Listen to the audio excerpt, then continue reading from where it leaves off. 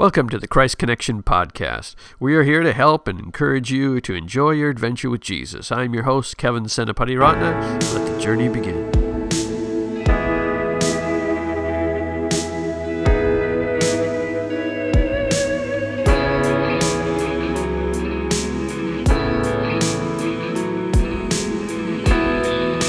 Hello and welcome to episode number 98 of the Christ Connection podcast. My name is Kevin Senapati Ratna. I'm glad you could join us today.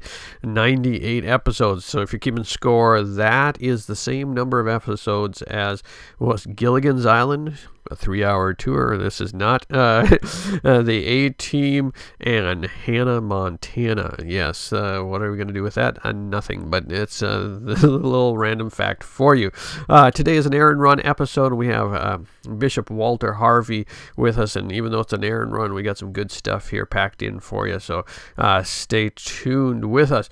If you are new to this ministry and to the podcast, don't forget to subscribe, rate, review, all that stuff so that we can spread the word as God is using us around the world to make a difference in helping people to grow in their relationship with Jesus, which is what it's all about. We want to know Him and help people to grow in that relationship that He would have with us. If you also are new, why don't you head over to our website? It's christconnection.cc, and you can put your name and email address, and I'll send you a short video series on how to have an enjoyable prayer life. We want you to grow in your relationship with Jesus, and a prayer life is a great way to start. Again, that's christconnection.cc, and there's all sorts of other resources there while you're there. But let's get to this. This is a good episode, so without further ado, my conversation with Walter Harvey. My guest today is Bishop Walter Harvey. For many years, he was pastor of Park Lawn Assembly in Milwaukee, Wisconsin. He continues to serve in an advisory role at Park Lawn while also serving as CEO of Prison Economic Development Corporation and board president for the Black Fellowship of the Assemblies of God. He speaks across the country, internationally, using his humorous, practical, and powerful style to deliver messages of hope and transformation for individuals and communities. Bishop Harvey, welcome to the show. Thank you, Kevin. It's great to be with you. We have crossed paths multiple times over the years now. You're actually at my home church not too long ago, and so we got to see each other there, and so it's good to be able to sit down and have this conversation. Yes, I love Pastor Nate and Emmanuel Church. You're an advisory elder there too. That's part of, I suppose I could have added that to your bio. It's long enough. Now we call these Aaron Run episodes, which meaning the show is about the length of time if people run an errand. So I always like to start with an errand question. Mm-hmm. If you're out on an errand, and is there anything that you like to get to treat yourself? If you go to the grocery or the convenience stores, did you have a treat for yourself? I do. I especially love the stores that have a Starbucks inside of them.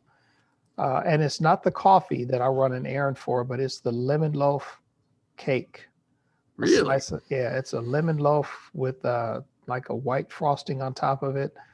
Man, that cake will have you speaking in tongues. It is heavenly. 11? I'll have to try that sometime. I probably shouldn't say this since you mentioned Pastor Nate, since he's a Starbucks guy, but I don't go very Starbucks very often. So, all right. Now, when you were speaking of that, when you were speaking at my home church, you mentioned that you don't cook for health reasons, everyone else's health. I was taking notes when you were preaching. But do you have a favorite meal that comes to mind? Maybe from when you grew up, that it always takes you back. Yeah, there's one dish that I do cook. Okay. It's not my favorite meal though, but whenever we do a family breakfast, I make the scrambled eggs. And I have a special recipe. I add cheese and I add some seasoning to them and, a little bit of cream milk. Nice. And they come out perfectly. They're usually requested. That's the only thing they'll ask me to cook. But my wife is a great cook though. it helps that one of you can keep you alive. I am not the cook of the family either. I sometimes, but I do scrambled eggs, but nothing like that. Sounds fancy. That's Yeah, she's a great cook. Otherwise, I'd be living off of lemon loaf cake. Lots of it. All right. Now, when I was looking at your website, and one of your life verses you say is 2 Kings 13:21. I'll just read it. Once, when some Israelites were burying a man, they spied a band of these raiders. So they hastily threw the corpse into the tomb of Elisha and fled. But as soon as the body touched Elisha's bones, the dead man revived and jumped to his feet. Now, first of all, that's an interesting life verse. But you say it is your goal to live full and die empty. Can you explain a little bit more what you mean by that? Yeah, life is so short. James tells us it's just a vapor, and there's so many people that they die before they really get to live. Mark Twain, I think, is famous for the quote that the two most important days of your life are the day that you were born and the day you discover why you were born. And so for me, I just try to live life on purpose. I understand what my signature gifts are, and my purpose in the body of Christ, and my sense of timing on the earth. And I want to live full. I want to live with full activation of those gifts in operation, pouring into the relationships that I have influence with, and of course, having others pour into me. And so that when my life does come to an end, that there won't be any regrets. There won't be any gifts unused, any books unwritten, any recipes uncooked. It'll only be scrambled eggs, though. I think I fulfill that gift. And I think the scripture to me that you just read, it's become a life verse for me, because when Elijah, the spiritual father, was prophet, and during his final days, the Lord told him to anoint Elisha as his successor. And there was a mentor relationship. And when that relationship was about to end on the earth, he asked for a double portion of his spirit. And scripture records him doing twice as many miracles. Elisha had a servant named Gehazi. And the story of Naaman tells us how Gehazi kind of short-circuited his anointing and calling by going after the gold and silver and garments of Naaman instead of the glory. And he got leprosy instead. So when Elisha died, I believe that there was still power and anointing on the inside of him that should have been transferred. And so when the dead man was thrown in the cave and touched his bones, there was still power in his bones. And I wanted to live full, and I want to die empty. So is part of that then being intentional about the transfer of what's inside of you? Is that part of that thinking then? Yes, it is. It's both intentional and it's invitational.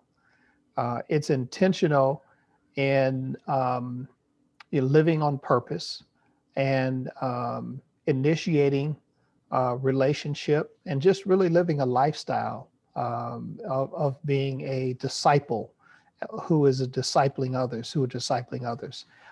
And then the invitational part of it is that you just invite the same people to do life with you, to go play golf with you, to do an errand run to Starbucks and eat lemon loaf, or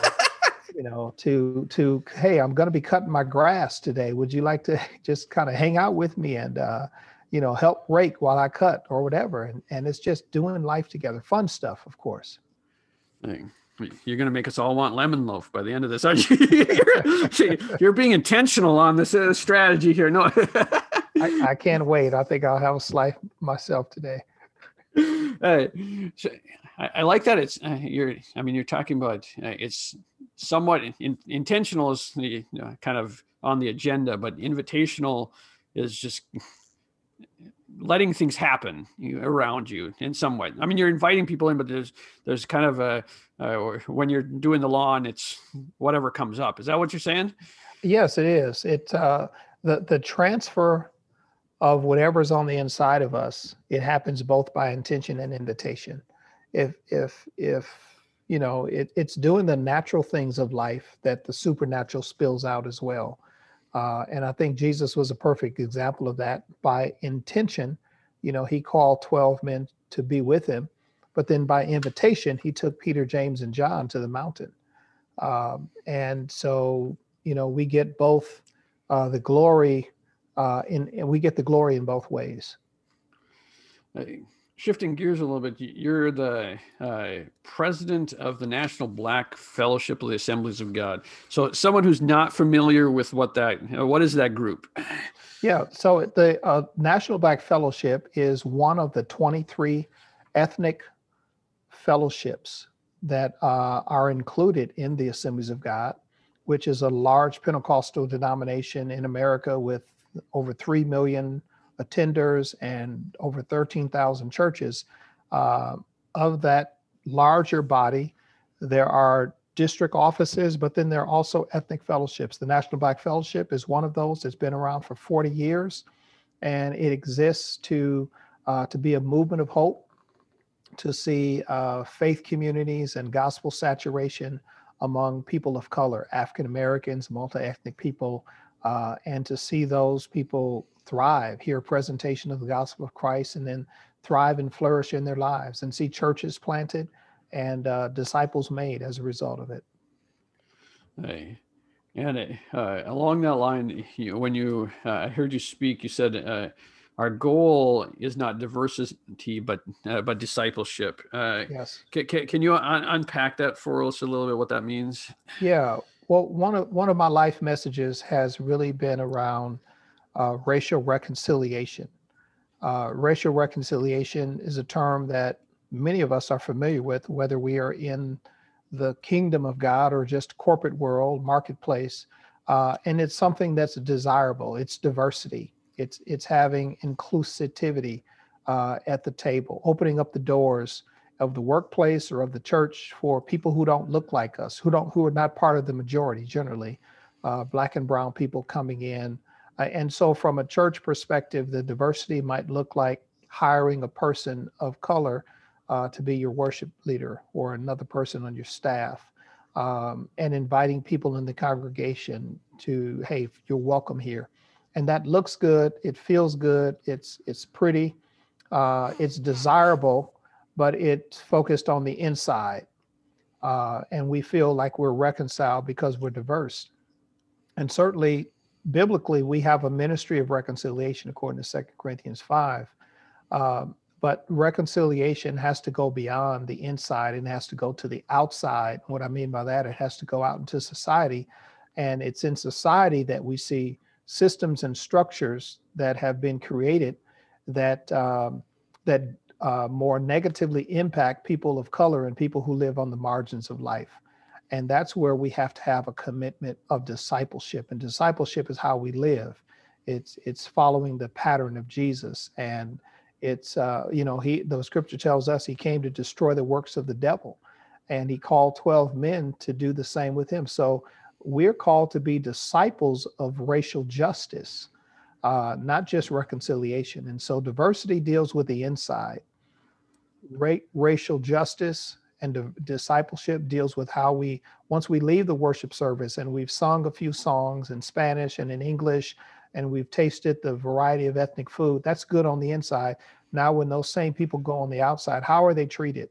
What systems and structures impact them negatively? And as believers, we should be committed to dismantling those and creating a just society for the Lord's glory and for the good of all people. Now, I realize this next question is a big one, and I think probably for Aaron Run probably can't unpack it completely. But if someone was looking for kind of that first step in that process, is there something you'd recommend? Either like a resource they engage, or a teaching, or a thought process, or some action, any kind of starting point for people? Yeah, I'll try to unpack it in 3 easy steps: be, see, and do. As a believer, we're called to be like Jesus. We're called to abide in him. And, our relationship with God begins with being. It begins by grace. So nothing that we have to do. Galatians tells us it's by grace we're saved. And so everybody who accepts Christ is our brother and sister, regardless of their age, their ethnicity, their skin color, their gender, culture, and so forth. So we have to be believers, first of all. And so our loyalty, our allegiance, first of all, should be to grace. That's being. Secondly, is seeing. And seeing has to do with our eyes. And the scriptures, Mark chapter 8, a blind man is touched by Jesus, and he needs multiple touches before he can see clearly. Racial residue and the fact that we live in a racialized society has impacted all of us. And so we need to see it. We need to see how it impacts me, how it causes prejudice or discriminatory behavior, or even upholding racial practices within me. And I need multiple touches of God's grace to do that. That's seeing.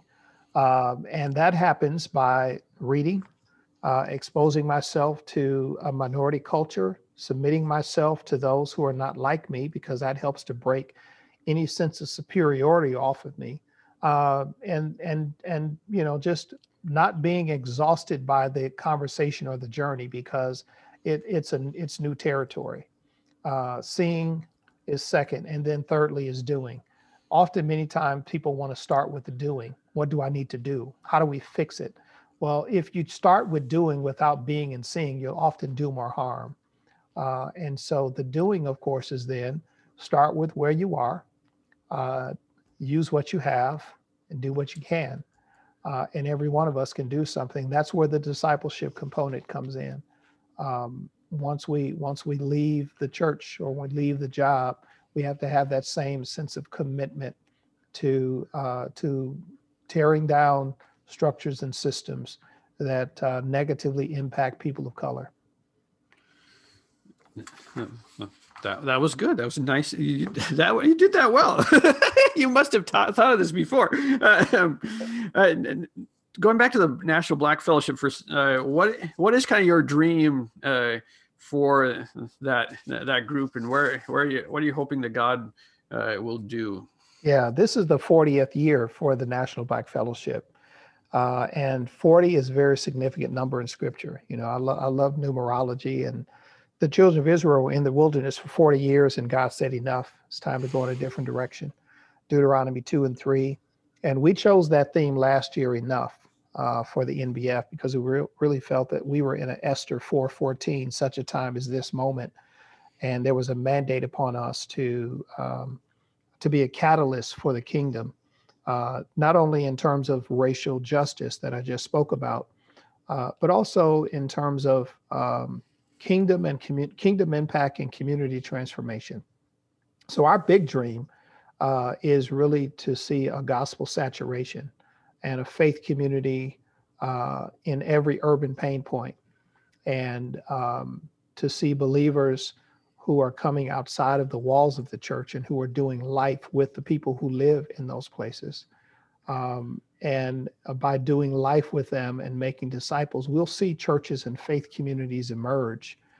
And oftentimes that becomes the scorecard, are we planting churches and so forth? And I think that's a minimal victory. I think greater victory is, are we doing life with people, and are we engaging them to a place where they want to know the Christ we know, and are we discipling them so they can make other disciples? So our big dream is really to be, for the National Black Fellowship, to be a disciple making movement that becomes a catalyst for the church and churches in these urban pain points to dream dreams and of new possibilities, and then take action to transform their communities. And we come alongside of them and bring suburban and urban partners of faith to bear, and together see transformation in people's lives and in those places. The two things in scripture that Jesus wept over were people and places, and wept at the tomb of Lazarus over a person, and wept over the city of Jerusalem. And we just believe that those should be our priorities, and that's why we feel privileged to lead this catalytic movement of hope in America's inner cities. That's wonderful. And you kind of answered my question with that, but on these Aaron Run episodes, I normally like to, as we start heading towards the end, I like to pray for our guests. Anything else you'd like to add to that I can pray for you as?